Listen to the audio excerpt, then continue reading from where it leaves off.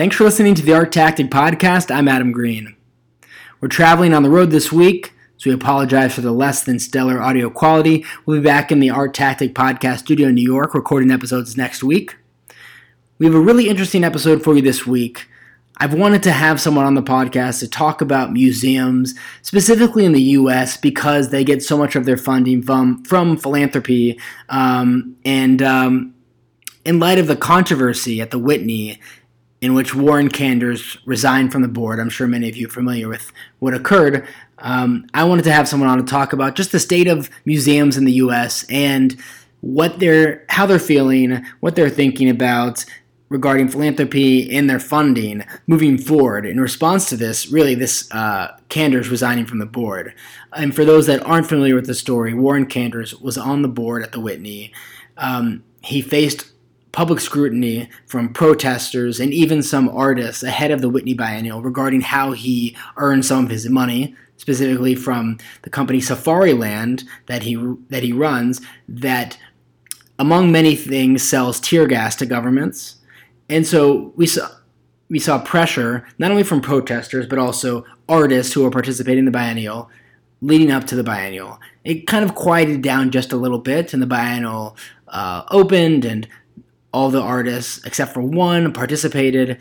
Then around midway through the biennial, multiple artists came out and said, we request that our artworks be pulled. We can't be associated with this show as long as Warren Kanders is on the board. In response to that, Warren Kanders decided to resign from the board. And so this week's episode, we chat with Victoria Stapley Brown. She's a former deputy museums editor at the Art Newspaper. She wrote a fantastic piece in the Art Newspaper this past week on philanthropy in the U.S. for museums, and especially in response to the Kanders controversy. So definitely recommend that you check out that article if you haven't already.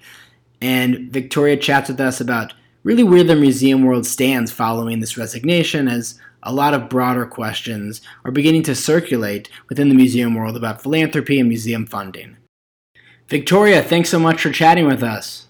Hi, Adam. Thanks for having me. I think everyone agrees museums are important to our culture and to preserving art, but they do require a significant amount of funding, and so as a result, we see a lot of private funding and philanthropists step up and help support these great institutions. In light of the Kanders controversy, has there been any consensus across the U.S., or even any guidance really for museums about what's deemed acceptable sources of funding in 2019? Well, first off, the Association of Art Museum Directors, the AMD, which issues best practice guidelines for museums, for instance, on deaccessioning works of art and collections, that really kind of serves as a blueprint for museum policy.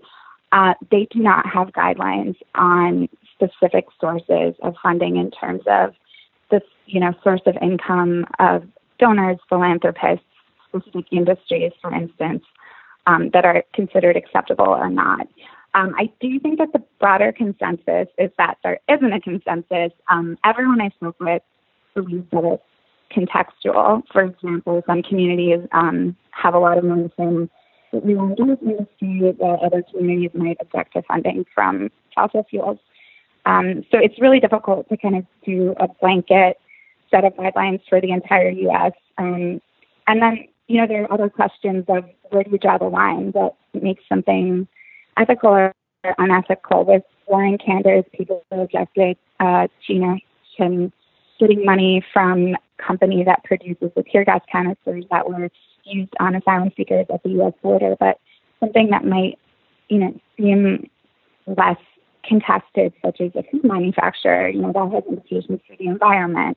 So it's very difficult. It becomes slippery. So where do you draw the line? What's considered ethical? What's considered unethical? Yeah, and as you said, there really isn't any guidance universally accepted about this. You mentioned in your article that there were a select number of museums that have begun implementing certain policies regarding who they will, or maybe even more specifically, who they won't accept gifts from, such as the Sackler family, right? Museums also have their own gift acceptance policies. For instance, the Metropolitan Museum of Art in New York updated and formalized its gift acceptance policy in May. And they also announced that they were suspending accepting gifts from members of the Sackler family who were associated with Purdue Pharma and profited from the sale of OxyContin, and which has, allegedly fueled the opioid epidemic in the U.S. So museums do have their own internal guidelines in terms of what they will and won't accept. What isn't really clear is still what, industries that involved. Here, the Met clearly drew a line, and they said that it was precipitated in part because of scrutiny of recent gifts from the Sackler family. But it tends to be more, they say, Dan Weiss also said that they wouldn't accept gifts that weren't in line. Dan Weiss, the president and CEO of the Met, said that they wouldn't accept gifts that didn't align with their values. But it's kind of more of a fuzzy definition of what those values actually are in terms of specific industries that would align with that or not. They aren't as clear about that. And when you spoke to these different museums, was there a sense of nervousness about the potential impact that this might have on future funding of museums in the U.S.? I mean, is there a fear that philanthropists may be less likely to give generous donations or want to sit on boards of museums as a result of really this new world in which everyone may be severely scrutinized for how they made their money over some other kind of activities? And this could be something they've done recently or many years ago that's brought back up again. Well, it's funny because I asked Max Anderson, who was formerly the director of the Whitney Museum, if he thought museums would be more skittish about who they accepted on their boards. And he said, actually the more important question is, will people be less likely to give and less likely to want to be on boards and under that amount of scrutiny? And in a statement to us, Adam Weinberg, the director of the Whitney, had a similar sentiment. He expressed confidence that he didn't think that these gifts were going to stop anytime soon, but said something like, he would hate if the people that support our mission to promote American art were discouraged from doing so. I think museums are definitely looking at this issue. They definitely have to think about it. I don't think it's going away. And it's something that they're certainly talking about in the institutions and most likely meeting with each other to talk about it, I would say. But, I think people are concerned about it, but I don't think it's a catastrophe. I've read some pieces that are, is this a catastrophe for American museums? Is this a catastrophe for U.S. philanthropy? I think that would be a strong word. I don't think that the system is going to change anytime soon or that people are going to be entirely discouraged from giving to institutions. Yeah, I was actually going to ask you, is there an expectation within the museum world that there will be not only more, but maybe many more controversies like the Canders one across the country where protesters, maybe even artists, bring attention to activities of a board member or major donor that may call on them to resign or not be affiliated with the museum any longer? Laura Lott, the president and CEO of the American Alliance Museums, did say that in a statement that there, would undoubtedly be more situations like this. And I think it would be naive to think that there wouldn't. There's such a increased interest in social justice issues, economic justice issues, and museums are special kinds of cultural institutions. Similar donors might be giving to institutions like the opera or orchestras, but because so many people go to museums and they're so public facing and they have so many social missions and they have programs for all sorts of people in the community, they do face more public scrutiny.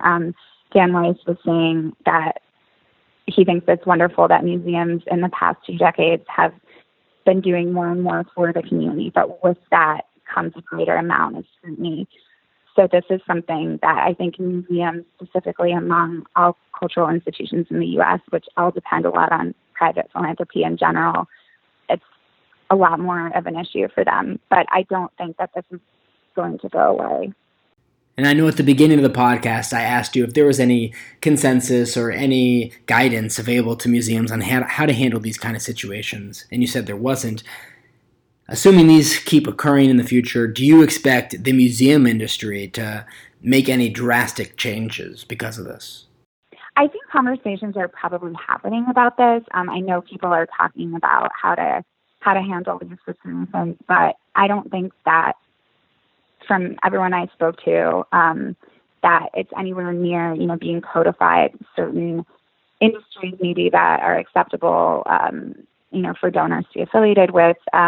I don't know about guidelines in terms of what to do in these situations in terms of response to pressure, both from inside institutions and outside institutions. It's interesting to note that at the Whitney, it was a letter from staff, about 100 staff members, I believe, signed a letter about, Warren Kanders being on the board. So it's coming from inside the institutions as well, and the people that work there.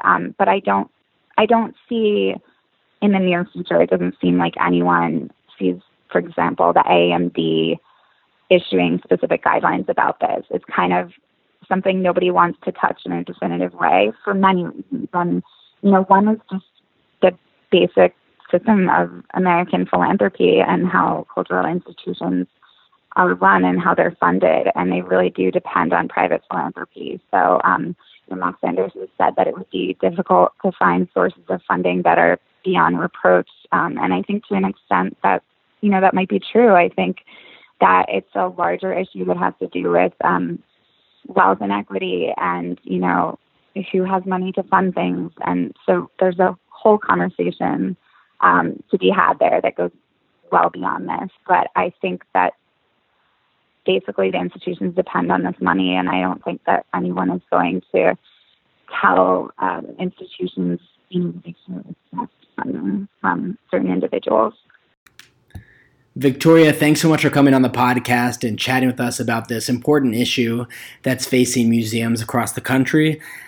I think it's an issue that this situation's ongoing, and it'll be interesting to monitor how things look 6 months, a year, 2 years from now. But we really appreciate you coming on and shedding some light as to what museums are thinking at the moment in light of some of the recent controversies we've had. So thanks so much again. Thanks so much, Adam. It's great talking.